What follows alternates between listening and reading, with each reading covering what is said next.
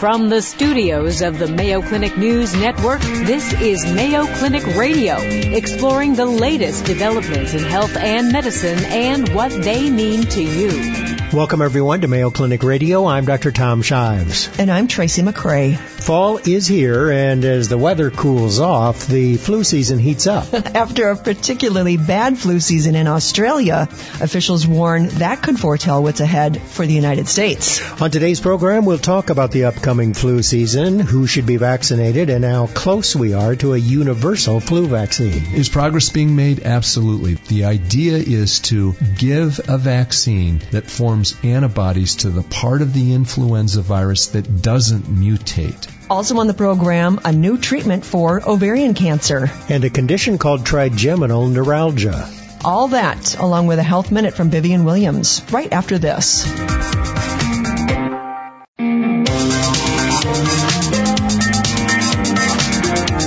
Welcome back to Mayo Clinic Radio. I'm Dr. Tom Shives. And I'm Tracy McCray. It is time to get ready for another flu season. What are the experts predicting, and who should get vaccinated? On today's program, we'll talk with Mayo Clinic infectious disease specialist and vaccine expert, Dr. Greg Poland. We'll also find out how you should be washing your hands and talk again about the reasons for getting the HPV vaccine. It is a cancer vaccine after all. Dr. Poland, thanks for returning to the studio. My pleasure. We're glad you finally came back because we have a lot to talk about. We do. And let's start with the flu season. What are you predicting? Bad. Really? Bad year. Now, you can't always predict that exactly, but what we can say is the Southern Hemisphere that just finished their winter had one of the worst flu seasons in decades. Australia particularly, Australia right? got very hard And hit. do they have the same vaccine that we're going to get? It varies a little bit, but we're going to use a vaccine that will now be updated for next year in the Southern Hemisphere, meaning that our vaccine this year doesn't have two of those updates. So the question will be, how close of a match will there be? I want to emphasize, though, even when there's not a good match, this vaccine helps to prevent complications, hospitalizations, and death. So the recommendation is every American over the age of 6 months of age get a flu vaccine this year. But aren't there some people who can't get it or shouldn't get it? Aren't there a few with certain medical conditions? Yeah, the only people who really can't get it are people who have had an allergic reaction to it in the past, very, very rare, and people who have had Guillain-Barré, a very unusual neurologic syndrome that occurs within 6 weeks of getting the vaccine. All right, last year, less than 2/3 of American children and less than 1/2 of adults in this country got vaccinated. Are we going to do better? I don't know, Tom. It is really difficult, and it's not made easier oftentimes by the media, who reports without elaborating flu vaccine ineffective this year. Well, what they mean is the vaccine is not designed to protect against symptoms of flu. It's designed to prevent the complications of flu, and it does that well. So if you get the vaccine, even if you get the flu, it won't be as bad and you're less likely to have a complication. Correct. What was our flu season like last year? Wasn't as bad as the year before. The year before, we had 90,000 deaths and almost 1 million hospitalizations. So I guess what I've been thinking about is if are we following the Southern Hemisphere, or why can't the Southern Hemisphere follow us? It will. Why couldn't? Why did Australia? Why did the Southern Hemisphere have such a hard time when ours was relatively easy last year? Ours was relatively mild, but these viruses drift and mutate so quickly. I mean, literally, I have seen it where we prepare the vaccine, within weeks to a month, the virus changes or mutates, and our vaccine is less effective. So we're always kind of playing catch up with the vaccine, the best version of the vaccine in regards to what recently has happened in the other hemisphere. Correct. Tell us about a couple of groups. Seniors, I know you've talked previously about what vaccine they should be getting. And also, do children between 6 months and 8 years need 2 vaccines? Yes, good question, Tom. Absolutely. If they're between those ages that you just mentioned, they get 2 doses of vaccine. Now, if they only got 1 last year, then they only have to get 1 this year. We count that as 2. The elderly, I hate to say, people 65 older. We call them older. Seasoned like citizens. Yeah, I like that. Yeah, they should get one of two vaccines, either the adjuvanted vaccine or the high-dose vaccine. But it used to be said, for example, that people with egg allergy couldn't get flu shots. That's no longer true.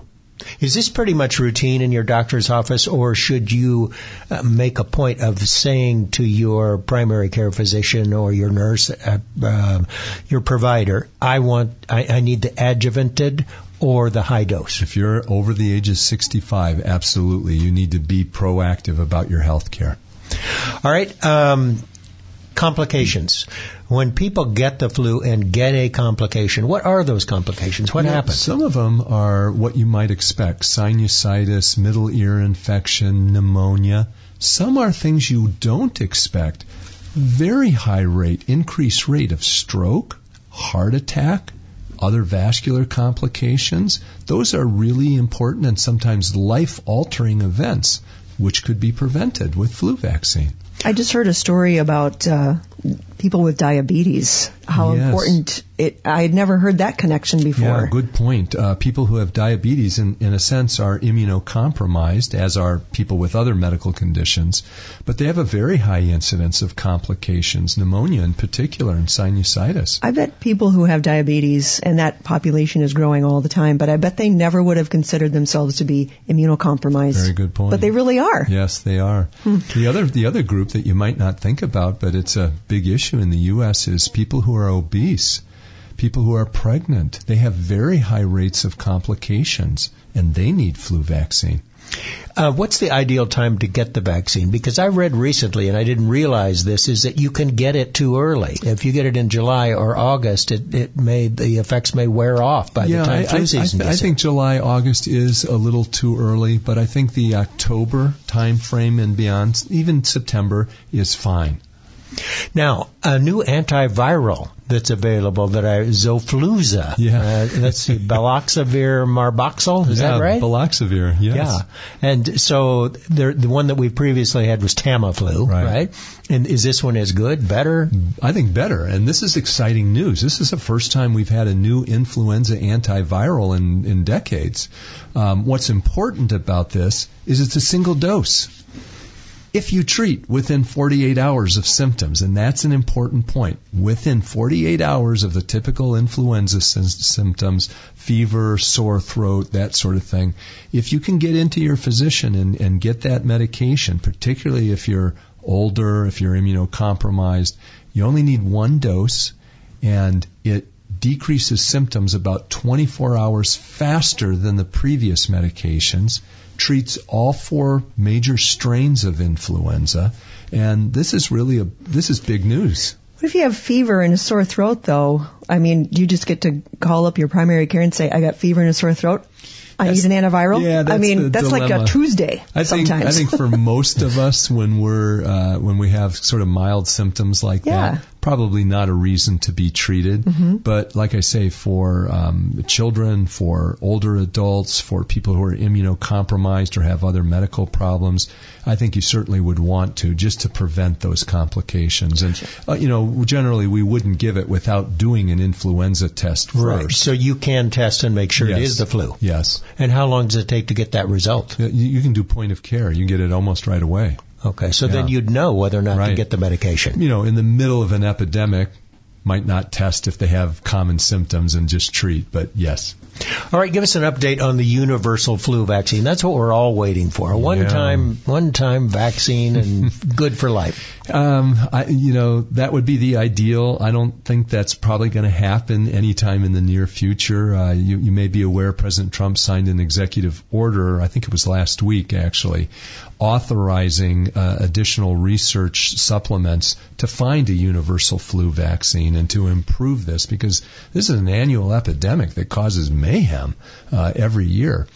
Is progress being made? Absolutely. There's a patch vaccine. There are several injectable vaccines, notably one being developed in Israel, that look very promising. The idea is to give a vaccine that forms antibodies to the part of the influenza virus that doesn't mutate. Now, what will that look like? I think we may have a vaccine like that in the next 5+ years, but likely you'll have to get more than one dose, but it won't be every year. Is there a skin patch now? Yes, not available, but in testing. What about the mist? Is that available this year for younger? Yes, flu mist is available, actually up to the age of 49. Oh, really? Yeah. Well, that doesn't sound so bad. So Tracy could get it. Yeah. I don't like the flu mist. I like just getting the shot. Yeah, a lot of it feels people like it's do. old school, and that's me. I forgot to ask you, is Zofluza a pill or an injection? Yes, no, a pill. So just like Tamiflu was. But Tamiflu you have to take for a few days? Yeah, you're going to take it depending doses? on whether you're treatment or prophylaxis. But the advantage of this is one dose. I like it. Well, we're glad you're back. Infectious disease specialist Dr. Greg Poland. Time for a short break. When we come back, we'll find out how you should be washing your hands. And we'll tell you 7 things that if you touch them, you should definitely stop what you're doing, stop, drop, and wash your hands. Plus, an update on the HPV vaccine. You're listening to Mayo Clinic Radio on the Mayo Clinic News Network.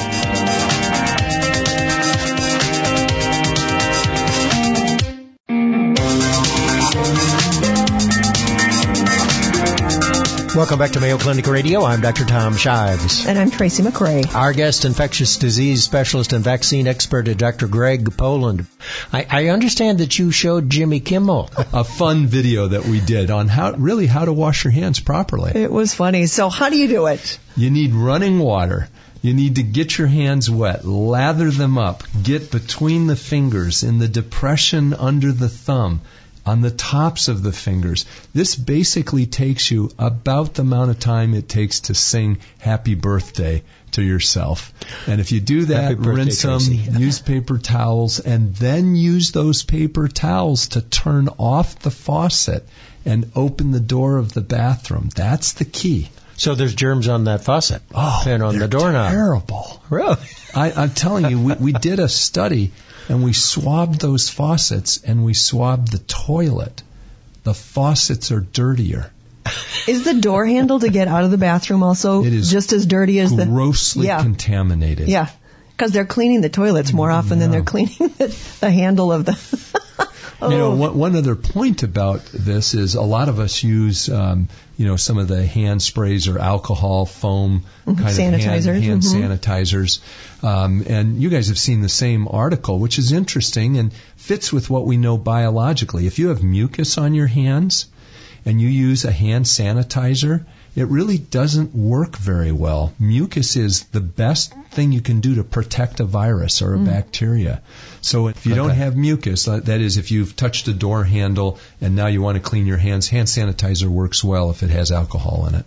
Washing your hands correctly can actually prevent some cases of the flu and some colds every year, right? Absolutely. You can probably prevent at least one episode of respiratory illness and 1 or 2 of gastrointestinal illness a year by just washing your hands properly. Studies have shown that women do better washing their hands than men. So men, you got to wash your hands properly. Not surprised. Let's talk about the 7 surfaces, the most disgusting things that we touch all of the time. You know, to just generalize it, anything that lots of members of the public are touching are bad. Handrails, doorknobs, computer terminals, telephones. One thing on this list, restaurant menus. I had not thought about restaurant menus. Yep. And people cough into them and sneeze into them. And another thing on the list, of course, animals, your pets. Yeah. And money. Money's contaminated with a lot of things, but among them, viruses. Now, they don't probably transfer very efficiently as opposed to, think of at the mall, that escalator handrail that 4,000 people have touched. Anything at the airport or on the airplane. Because so many people fly and so many people fly ill, my wife and I are in the habit of, we take an antibacterial, antiviral wipe, and we wipe down those surfaces when we get on a plane. You're those guys. Sounds like a germaphobe, but they're not cleaned. To put this into perspective, there's actually benefit to being exposed to the routine, germs that are around. We don't go around and sterilize every surface of our home. It's when you're out, when you're around people who are ill, that you stand the risk of getting influenza and other illnesses. All right, I want to ask you about the HPV virus, HPV vaccine. In a concerning study, researchers at the University of Texas found that both men and women in the U.S. have a limited awareness of the fact that untreated HPV, human papillomavirus infections, lead to anal, genital, and oral cancer. So this truly is a cancer vaccine. This is an anti-cancer vaccine, and it's really sad that there's such low awareness about it. You get infected with HPV and develop lesions, there are no treatments. There's no cure. There are treatments, but there are no cures for this. So this is a vaccine that prevents some 7 different cancers. And if you get it under the age of 15, you only need 2 doses. We have such a severe epidemic of human papillomavirus that very recently the CDC and ACIP have allowed that women, and in some selected cases men, can get this vaccine up to age 45. I have to just say that because in the last 20 years, I guess now is when the HPV vaccine has come along. Yeah. Is that about right? No, it's been not quite that long. Yeah. But as a woman who has been having to go get pelvic exams for quite a few decades now, there has been a huge change in the way that HPV is viewed as well. Oh, yeah. I mean, in the beginning, when you would hear about it or our girlfriends would be talking about it, it was like, well, that's just the way it is. And so I think it's interesting that for people that are in my age, 50 years old, that we have had a shift of, this is just a cancer that you get, versus this is actually a cancer you can do something about. We have some 33,000 cases of new cervical cancer a year, completely preventable with this vaccine. Anal cancers, virtually all of the oropharyngeal cancers. Mouth and throat. Yeah, and that's not talking about the genital warts. I mean, we have a clinic here where we have young women coming in whose throats and airways are lined with genital warts, and they get lasered off. Can you imagine how painful that is? And then they don't go away. They keep coming back. They will come back the rest of their life. Now, who should be getting this vaccine? We got to talk to the parents.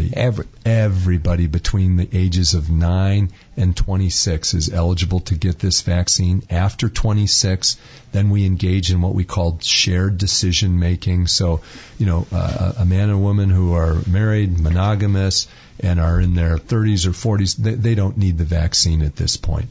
But other people do and have risk factors. And, in the U.S., think of this. Every single person in the U.S. now who begins sexual activity will get infected with HPV if they're not immunized. Everybody. Most of them will resolve that infection, but we don't know who will and who won't, and a substantial minority do not and will go on to develop a cancer. If they get genital warts, which are really common, I mean, we're talking about something like 20% of the American public walking around out there has genital warts. Wow. Those are not curable. Wow. Well, thanks for the great advice. Well, the flu season is coming, and everyone over the age of 6 months needs to be getting the flu vaccine. What else can you do to prevent flu and colds this season? Wash your hands with soap and water, and we've just learned how to do that and do it correctly. And don't forget about the HPV vaccine. It is important for cancer prevention. Our thanks to Mayo Clinic infectious disease specialist and vaccine expert, Dr. Greg Poland. Dr. Poland, always great to have you on the show. Fun to be here. Thank you. Still to come on Mayo Clinic Radio, we'll learn about a novel way to deliver chemotherapy to patients with ovarian cancer. And a condition called trigeminal neuralgia. Coming up, a Health Minute with Vivian Williams. You're listening to Mayo Clinic Radio on the Mayo Clinic News Network.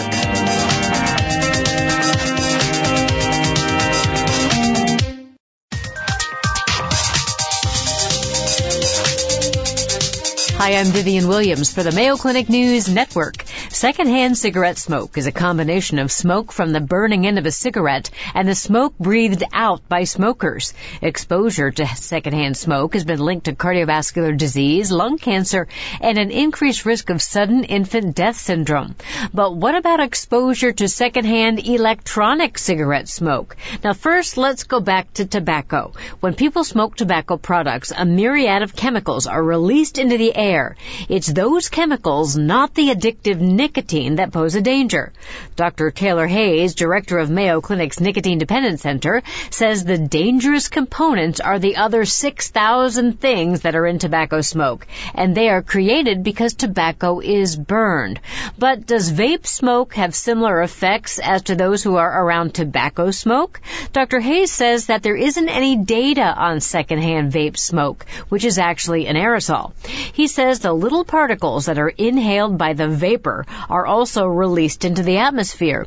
And if they are an irritant to the lungs, which we know they are in people who vape, then in secondhand vaping there probably are also irritants.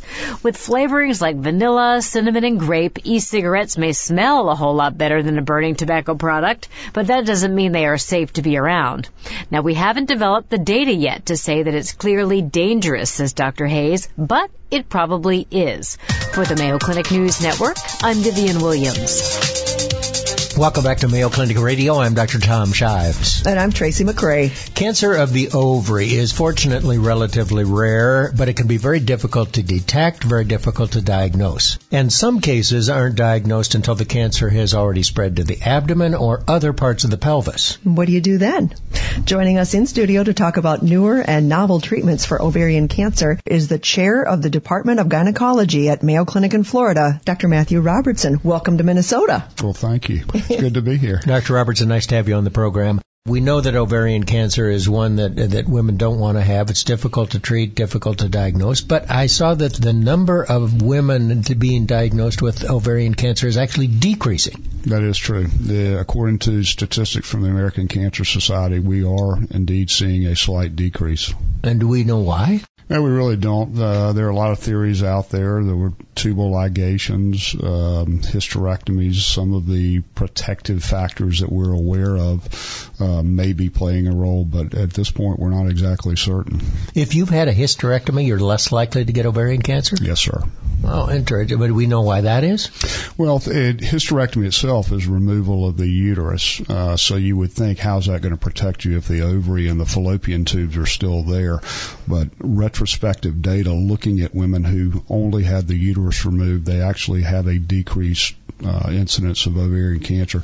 It's thought that it may somehow affect the blood supply to the ovaries, but we don't know that definitively. One of the risk factors, though, is obesity, and we hear every day that the obesity rate is greatly increasing in the country, and so then it surprises me that it doesn't seem to go hand in hand.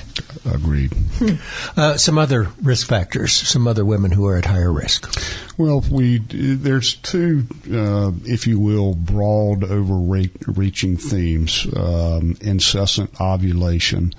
The theory there is that there's some type of trauma, if you will, to the surface epithelium of the ovary. What's that mean? So, in other words, when the follicle ruptures in the ovary... Follicle is the egg? Yeah, coming out of the ovary as the ovary tries to repair itself. So, in other words, women who are ovulating more likely in their lifetime may have a higher risk. Now, that is one of the reasons that birth control pills, where women don't ovulate, pregnancy, breastfeeding, etc., why these may be protective.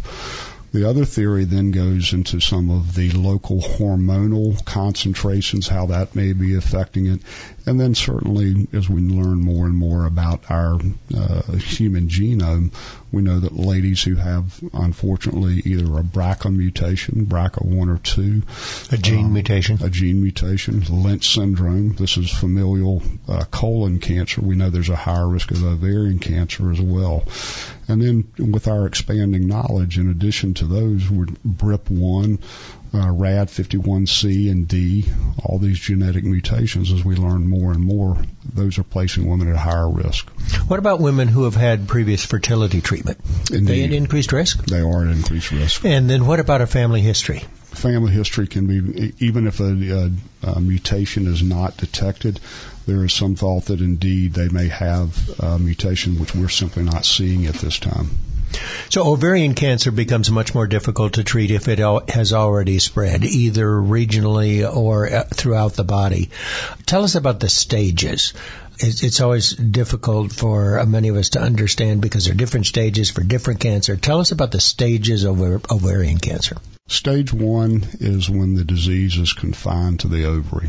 Stage 2, it's confined to the pelvis below the pelvic rim.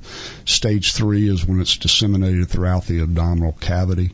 And stage 4 is when it's either spread into the lungs. A lot of times there'll be fluid at the base of the lungs with malignant cells, or when it's within the substance of the liver, substance of the spleen, or even the inguinal lymph nodes.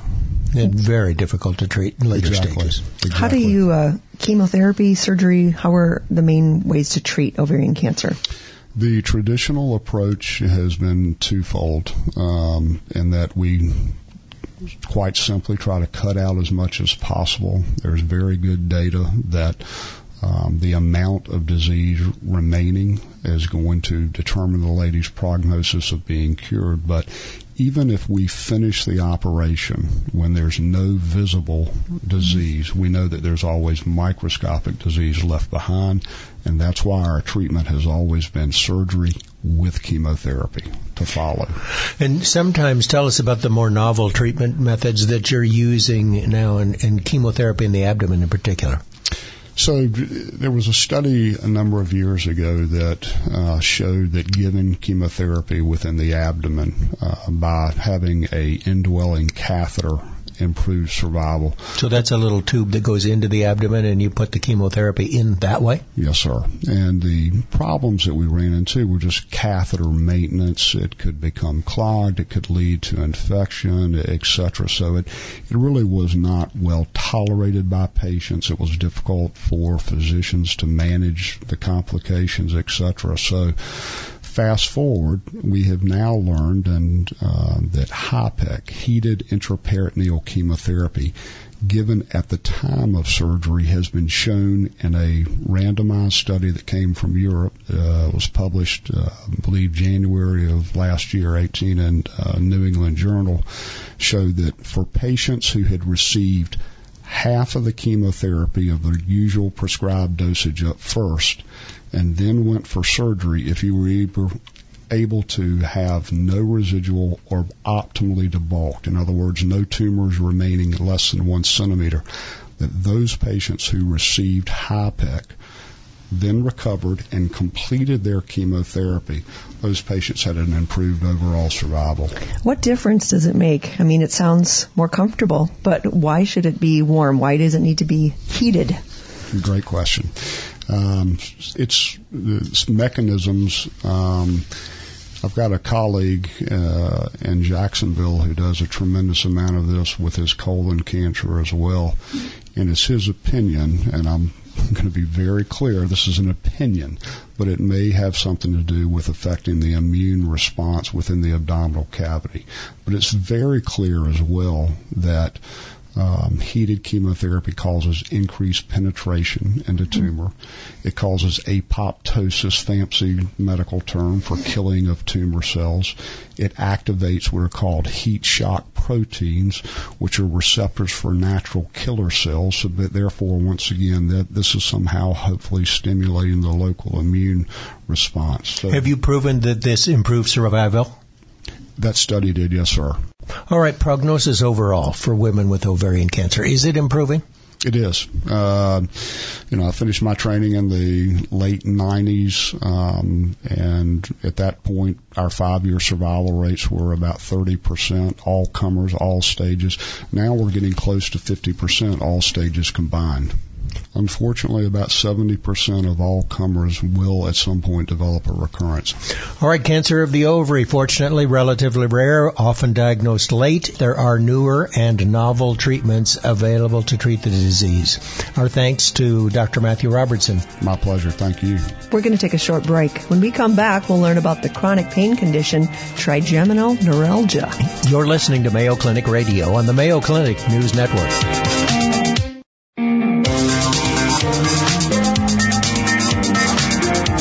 Welcome back to Mayo Clinic Radio. I'm Dr. Tom Shives. And I'm Tracy McRae. Tracy, we recently had a listener, as you know, contact us and ask us to do a program on trigeminal neuralgia. And we listened. We're paying attention. And so we invited two of the world's experts on trigeminal neuralgia to answer that inquiry. Joining us in studio are Mayo Clinic neurologist Dr. Chris Boes and neurosurgeon Dr. Bruce Pollock. Welcome to the program. Thank you very much. Thanks. Good to have you both. So tell us about this condition. And as I recall from medical school, another name for this was tic douloureux. Did I pronounce that correctly? That's right. Yeah? So what is it?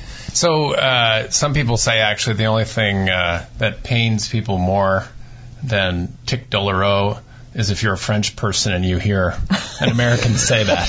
An Iowa I was afraid of that. But I try. I'm from Nebraska, same problem. But, so they call it sometimes tic douloureux because people get severe, short-lasting face pain, and they'll sometimes wince. And it's a unilateral pain, so they kind of wince One-sided. on one side. So they kind of look like they might have a little eye tick or something like that. So that's where that saying comes from. And the word trigeminal, where did that come from? Yeah, so the trigeminal nerve is one of the 12 cranial nerves, and there's 3 branches to it. So that's the tri part. Part of it's like your forehead, the other part's your cheek, and then the other part is down on your jaw. So that's where the tri. What's usually happening to a patient that has this problem? Dr. Pollock? Well, it usually is noted when people are in their 50s or 60s. It's more common in women than men, and they begin to notice this electric shock that's on one side of their face when they're either brushing their teeth or eating. And so for a while, it often goes undiagnosed or is thought to be a dental problem. But they usually trickle through and work their way to a good family practitioner or a knowledgeable dentist and get diagnosed with trigeminal neuralgia. And what causes it?